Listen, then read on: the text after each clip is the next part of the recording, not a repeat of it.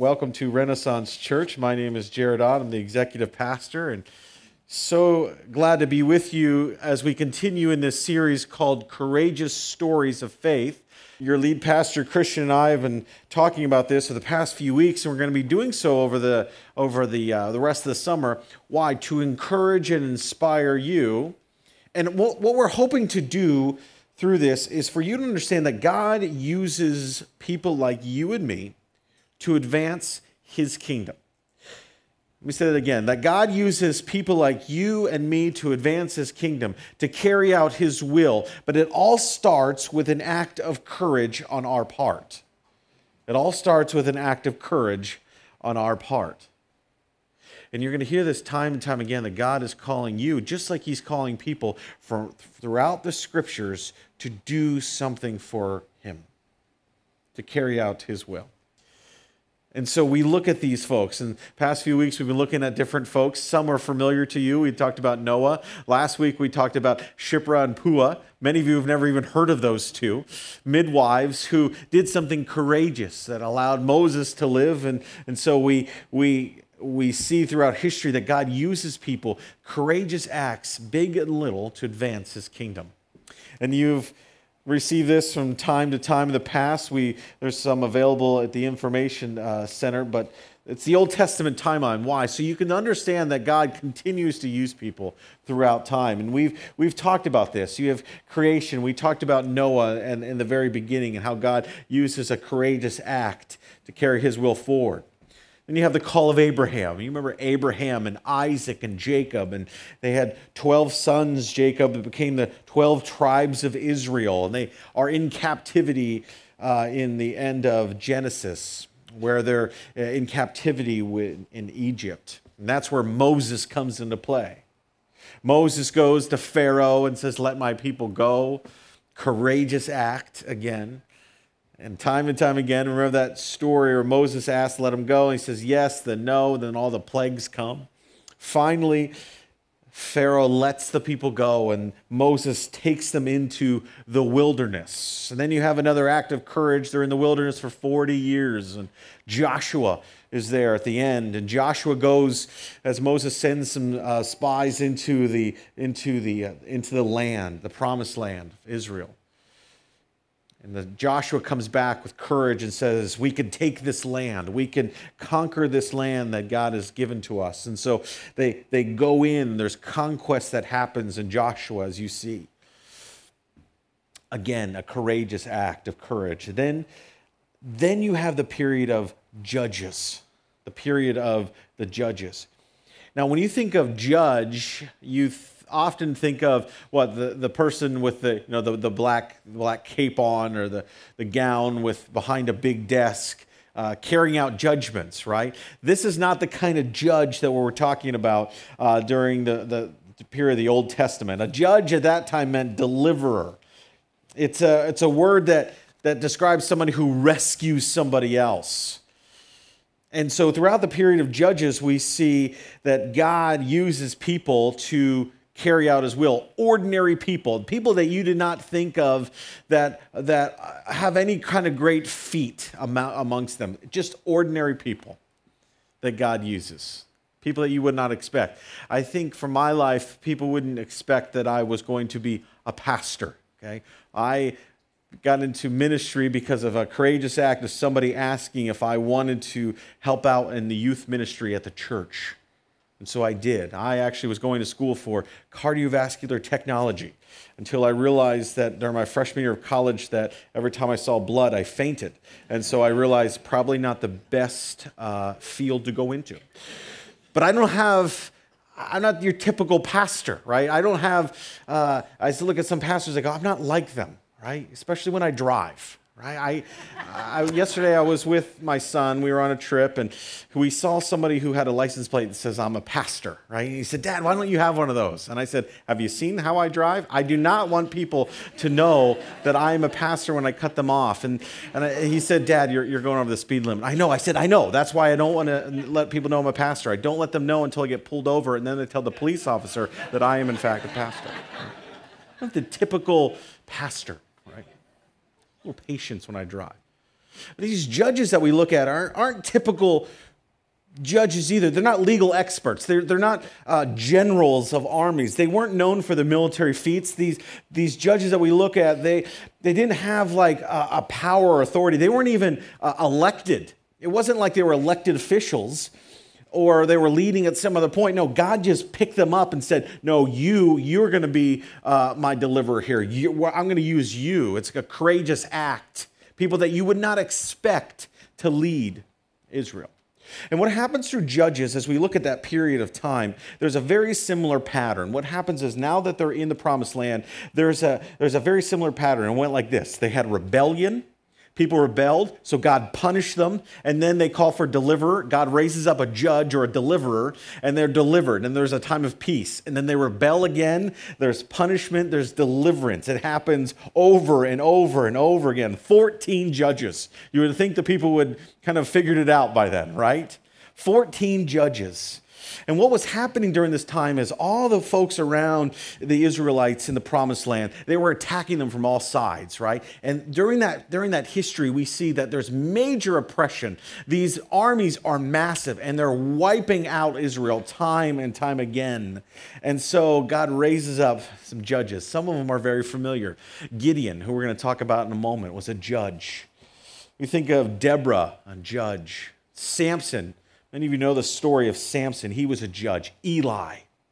Samuel was a judge. He was the last judge. He's the one who appointed Saul as king, and then they appointed David and Solomon. That's Samuel. Those are judges that we're very familiar with. There's some other judges that very little we know about, right? And when you read the book of Judges, it is a graphic book. It is a book of war and of murder, all kinds of stuff happening. I'm surprised Hollywood hasn't grabbed more of Judges to make movies of. Shamgar was a judge. You don't hear much about Shamgar. He killed 600 Philistines with an ox goad, which is like a long pointy stick. Jephthah was a judge. Jephthah made a vow to the Lord and said, Lord, if you deliver us from the people that are pressing us, I promise to sacrifice the first person I see after battle. The first person that came to him was his own daughter. It's Jephthah. We think of Ehud. Ehud was a judge who was left-handed. Ehud was unique in the sense that he was left-handed. Most people were right-handed. So he went to go see the king of Moab. The Moabites were terrible. Moab was a huge army, and their king was a huge, obese man. And so Ehud goes in, he's left-handed, so when the guards check his left side, because that's where the sword is usually pulled from, he didn't have it there, he had it on his right side, so he was able to go in and kill the king. He was so heavy, it says that his sword went into his stomach and swallowed his sword in his hand. It's Ehud. We think of Samson. Samson, you know the story of Samson, killed 1,000 men with a donkey's jawbone. There's Jair. Jair, there's only a few verses. It says Jair had 30 sons who rode 30 donkeys and controlled 30 towns. Jair had a monopoly, right? He owned it all, right? So all these stories, but it's a very similar thing.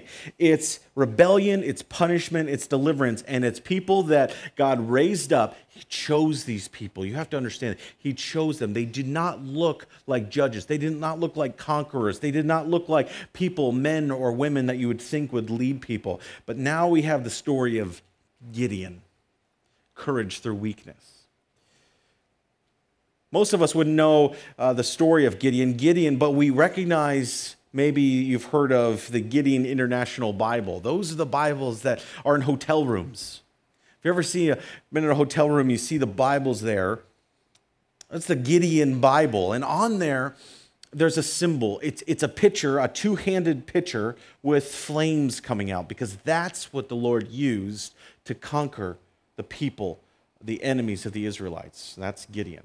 But it started with the courage of some folks back in the early 1900s that said, you know what, we want to put a Bible in every hotel room. Now there's over 2 billion Gideon Bibles. Isn't that great? Started with some folks who said, I want to do this. We want to put Bibles. We want to give out Bibles to everybody. Courage that God uses to propel his mission forward. So we have the story of Gideon, and it happens in Judges 6. And what's going on is, again, there's rebellion, and so God's punishing the Israelites, and Now it's the Midianites who are just conquering the Israelites. They keep coming in and killing the people. They keep destroying the crops of the Israelites. They keep wiping out their livestock, all kinds of oppression, and the Israelites are terrified. This is one of the biggest armies in the land, and the Israelites are terrified of these folks. And so you see when we get to Judges 6, we see many of the Israelites hiding in mountains and in caves because this has been going on for so long. And God raises up somebody with courage. They cry out, and God speaks to somebody, Gideon. Not somebody you'd think of, not somebody who's a great conqueror, but Gideon. We see Gideon in Judges chapter 6, starting in verse 11. It says, "The angel of the Lord came and sat down under the oak tree in Orpah that belonged to Joash, the Abizarite, where his son Gideon was threshing wheat in a winepress to keep it from the Midianites. When the angel of the Lord appeared to Gideon, he said, 'The Lord is with you, mighty warrior.'" Okay, so we have Israel now being attacked. Everybody's afraid, and Gideon is in a kind of a bizarre place. It says that he is threshing wheat in a winepress. Most of you do not have the opportunity to thresh wheat on a regular basis. I do not have the luxury of threshing wheat, but I do know that the last place that you want to thresh wheat is in a wine press. You see, you want to thresh wheat somewhere either on a field or on a mountaintop, because what you do when you thresh wheat, you throw the wheat up, the bad chaff blows away, and the good stuff falls in the ground. You need a place where it's windy. A wine press is a deep pit. That's where you stomp grapes. That's where Gideon is. He's down in a pit threshing wheat, which is pretty much the most ridiculous thing I can think of, because you would be working all day and probably not making much progress at all, because you'd throw it up and everything would just fall down because the wind's not going to blow it anywhere. But he's so terrified that he's down in this place, and I love it. The angel of the Lord comes and in kind of a funny way says, "The Lord's with you, mighty warrior." There's Gideon. I think of this kind of scrawny guy, little guy, in this terrified in this wine press. And the angel comes and says, "The Lord be with you, mighty warrior." Gideon's not terrified. He's not panicked, because the Lord appeared in a man right there in that wine press. So he has this conversation. In verse 15, Gideon says, "Pardon me, my Lord." Gideon replied, "How can I save Israel? My clan is the weakest in Manasseh, and I am the least in my family." The Lord answered, "I will be with you, and you will strike down all the Midianites, leaving none of them alive." You see, the Lord says he's going to be with Gideon.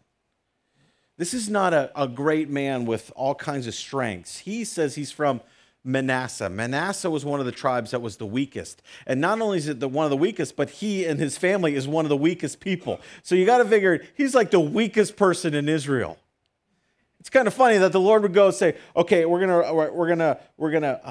going to save the Israelites. I'm going to use the scrawniest, weakest person I could find."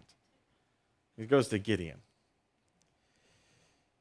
Man of weakness. The angel calls him a man of valor, a man of great strength. It's not what he was, it's what he would become.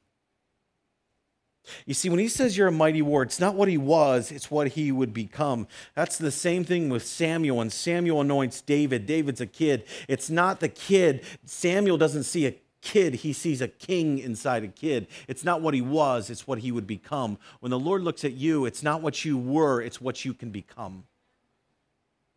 When you allow the Lord's strength to flow through you. So Gideon is there, and he says, "Oh, okay, I need a sign. Lord, I'm not sure. I need a sign." So he gets a fleece. He puts a fleece out, and he says, "Lord, if you want me to do this, in the morning when I wake up, I want the fleece to be wet and the ground to be dry." So he wakes up, the fleece is wet and the ground is dry. He says, "Okay, I got my answer, but Lord, just one more time. I need another solid answer here," right? We do that, don't we? Like, Lord, are you sure that you're really asking me to do this? Are you sure you're asking me to get involved in the youth ministry? Are you sure you're asking me to lead a prayer ministry or lead a discussion group? God, I'm not really sure. So I need some clarity. We ask for that, don't we? So the Lord says, okay. So he puts it out again, and this time Gideon says, okay, this time I want the opposite. I want the ground to be wet, but the fleece to be dry. He wakes up, ground is wet, the fleece is dry, and Gideon says, okay. So he says, okay, I'm going to go and fight the Midianites. And so he says, I'm going to get as many people as I can. He gets 32,000 men. So now Gideon's all ready to go. Okay, he gets 32,000 men. And then Judges 7, verse 2, the Lord says something else. It says, the Lord says to Gideon, you have too many men. I cannot deliver Midian into their hands, or Israel would boast against me. My own strength has saved me. So I'm sure Gideon at this point is going, oh, are you serious? I finally am going to do what you're calling me to do, and now you're saying I've got too many men? The Lord says you got too many. If you take that many men to go against Midian, then everybody's going to know that it's all the strength of the soldiers. It's not my power working through you. It's not my strength, it's your strength. It's on your own, not my own. So what he says to Gideon, just tell them if anybody's afraid to go fight the army, tell them they can go home. Can you imagine going to our army right now, our military, and saying, hey, if you're afraid, stay back, right? 2/3 of them stay back. That's how frightful they were, right? Almost 20,000 men say, okay, I'm not going. So now Gideon has 10,000. Gideon goes, okay, I'm ready to go. The Lord says, no, still too many. Still too many men, Gideon. I'm going to reduce it even more. What you want to do is take them down to the river. It goes on to say in Judges 7, take them down the river and separate them and tell them to go drink. If they get down their hands and knees and drink like a dog, then we'll know that that's one group. The other ones that scoop it out of their hands and drink it out of their hands, that's another group. And 300 did that. He said, those are the 300. Take them, just them. So now Gideon's going up against a humongous army with just 300. How terrifying. So Gideon, out of courage, says, okay, Lord, you're with me. I'm going to do this. It's a big task that you're calling me to do, but I'm going to go do whatever you called me to do. I'm going to be allowed to be used in a certain time and place to advance your kingdom. So he takes these 300 men, and the Lord says, what you want to do is you want to go surround the Midianite camp at night. Take jars, two-handed jars, and a torch. And in the middle of the night, what I want you to do, Gideon, is I want you to smash these pots together. All 300 of you, I want you to light your torches. I want you to scream real loud. Now, if this would happen in this day and age, the police would be called, everything. Because you go, these guys are just crazy. Surrounding this huge army, they're going to smash pots together. They're going to light torches and scream. But what happens is they do this in the middle of the night. The Midianites get so confused and so terrified because they see this camp surrounded. They hear all this noise that they panic and start killing each other. And so they're wiped out for good. 300 men destroy the entire army. Why? Not because of what they did. It's because of what the Lord has done. There are some people who have started ministries like the Gideon Bible who said, you know what, this seems like an impossible task, but I'm going to do it because the Lord is calling me to do it. Some folks in our church came to myself and Christian some time back and said, I really want to start a prayer ministry.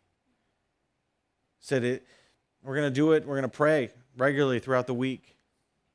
We're going to get up early, we're going to pray, we're going to pray for our church, we're going to pray for our city, our community. We're going to do it. That's courage. That's courage because we don't know what's going to happen through the power of prayer. I've met with a mother some time back when I first started here at the church who was in her 60s, and she said, I'm working with the middle school students. She said, I don't look like a typical middle schooler. I don't really know what they do or why they do what they do, but I love them, and I want to be there for them. I want to help them. I want to encourage them. And the kids love her. That's courage. courage to be able to say, I'm going to do something that I don't know if it makes a whole lot of sense. I don't have a whole lot of strength to do it. I may not be the most obvious person to lead this, but I'm going to do it. Some people have said, I'm going to lead a group. I want people to come into my home. I want to lead them. I may not know what I'm doing, but I know that God's calling me to do this thing, so I'm going to have courage. Some of you, it's not about getting involved in serving. It's about ministering or serving right in your homes.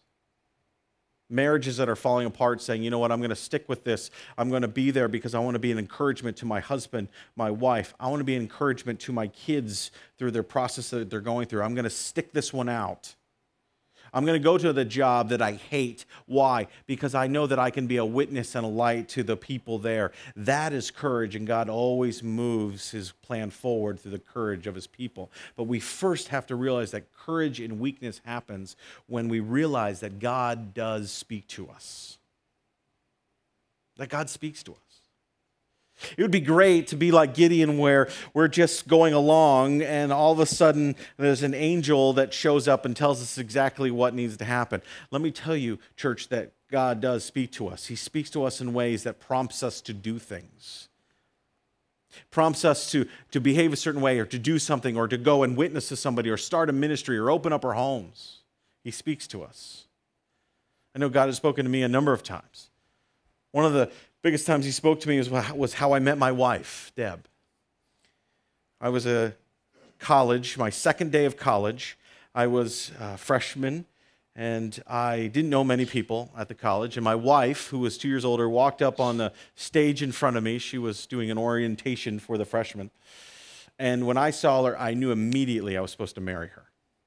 I even turned to my roommate, who was the only person I know. I said, do you know who that is? He said, no. I said, I'm supposed to marry her. God's telling me I'm supposed to marry her. He said, don't ever tell anybody that again.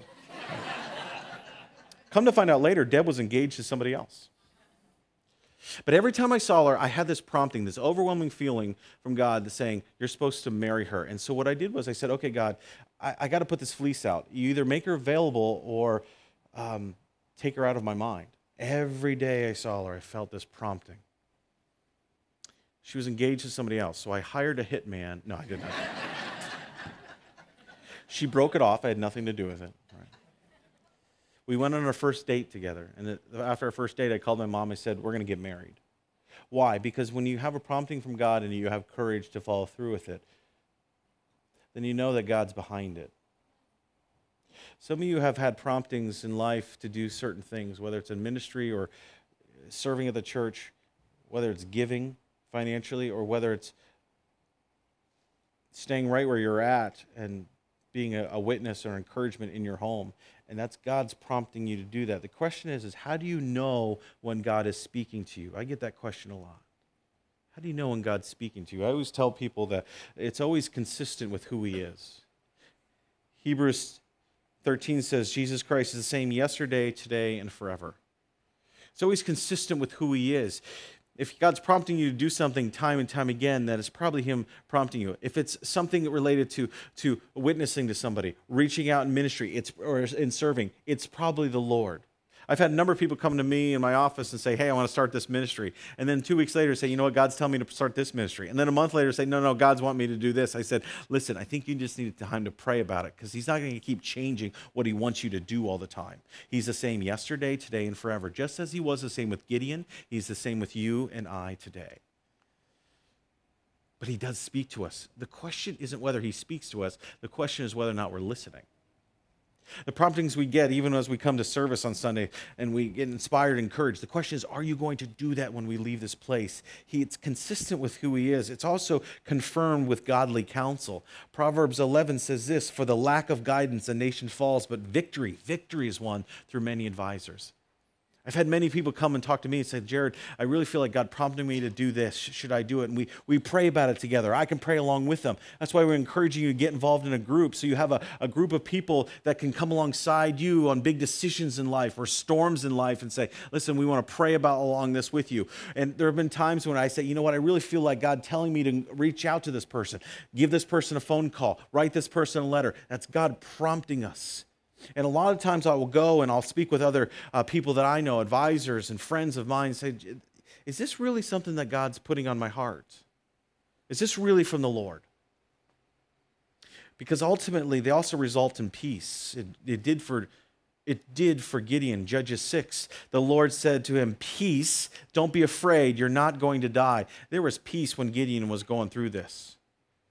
David also said this in Psalm 29:11. The Lord gives what? Strength to his people. The Lord blesses his people with peace. We realize God speaks to us. Is he speaking to you today?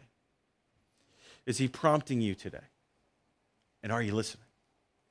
When we realize that God speaks to us, we also recognize that he equips us. It's he that equips us.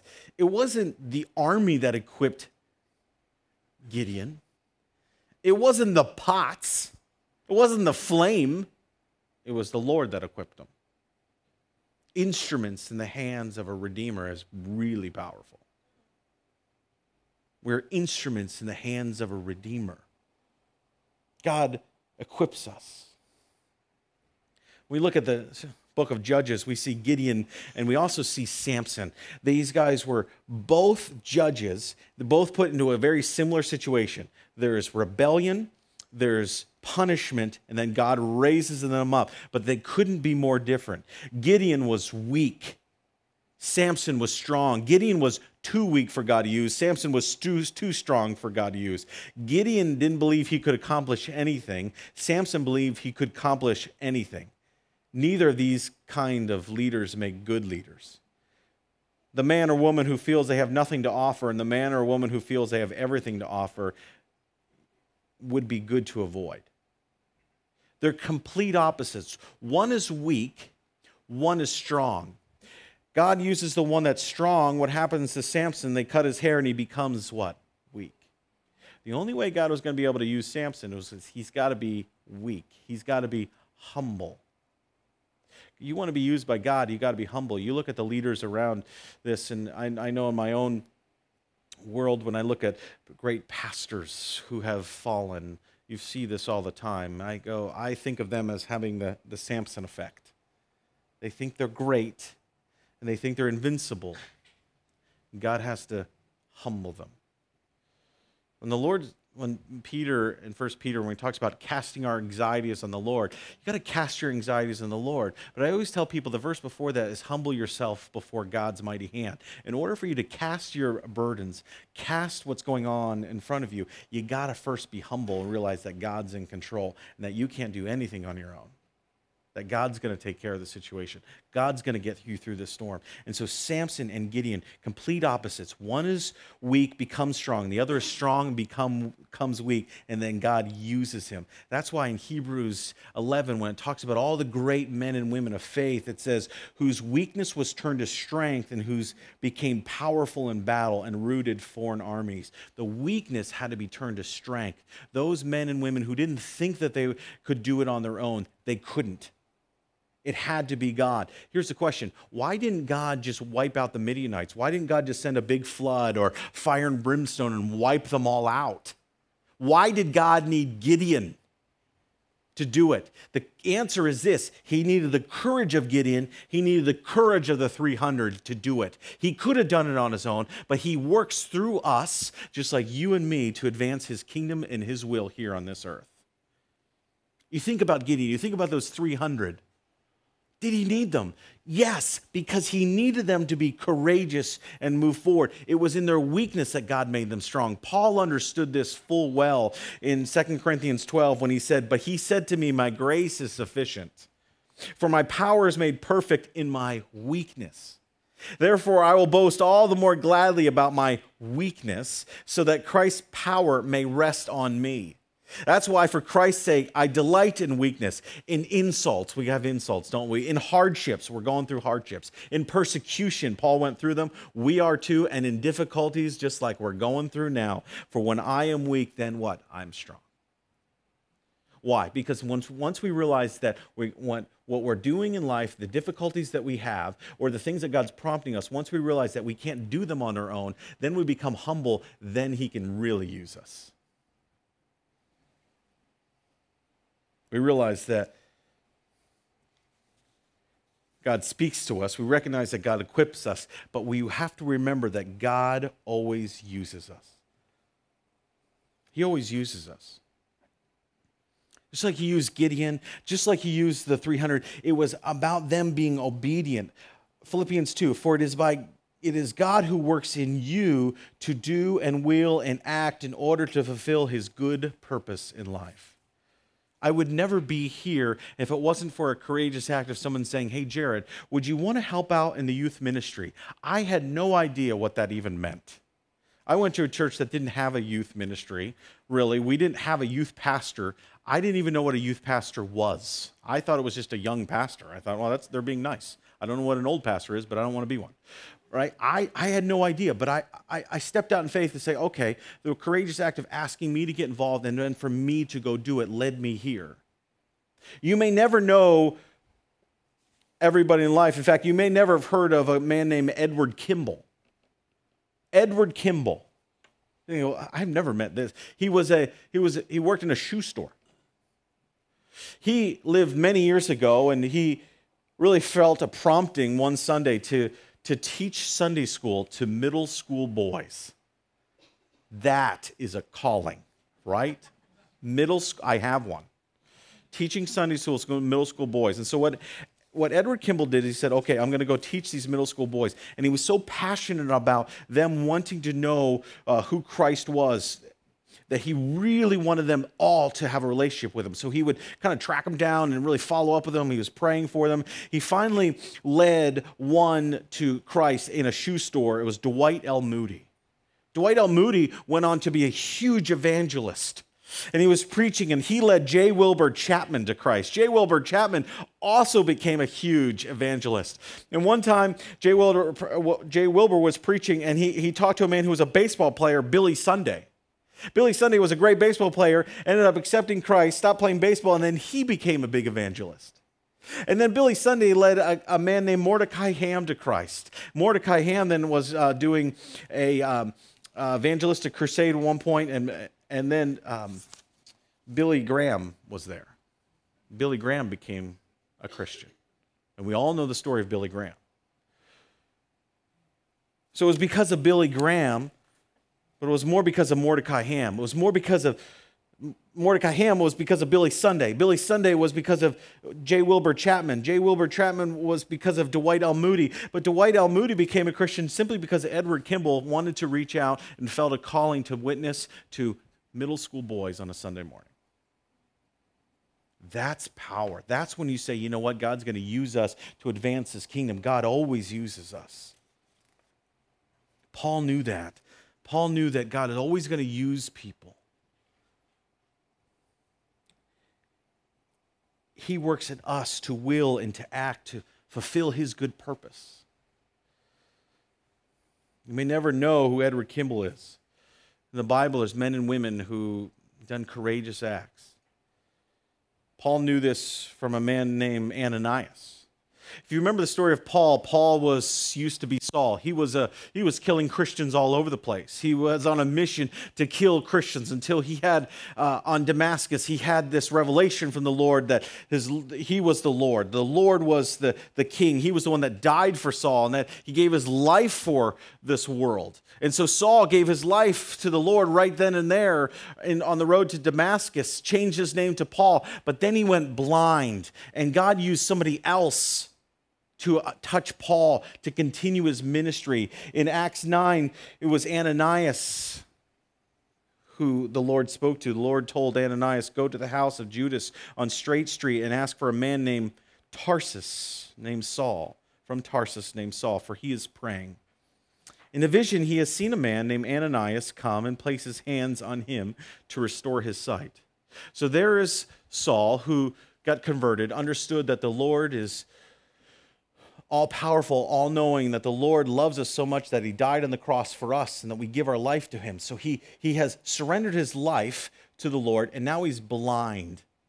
And Ananias is now told, go to Saul's house. Now look, the Lord didn't tell Ananias that Saul had been converted. The only thing Ananias knew is that Saul was killing Christians, and he's one of them.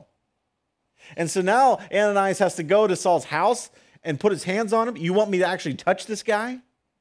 He's a terrorist, killing Christians, and you want to use me, Lord, to touch him. But he goes.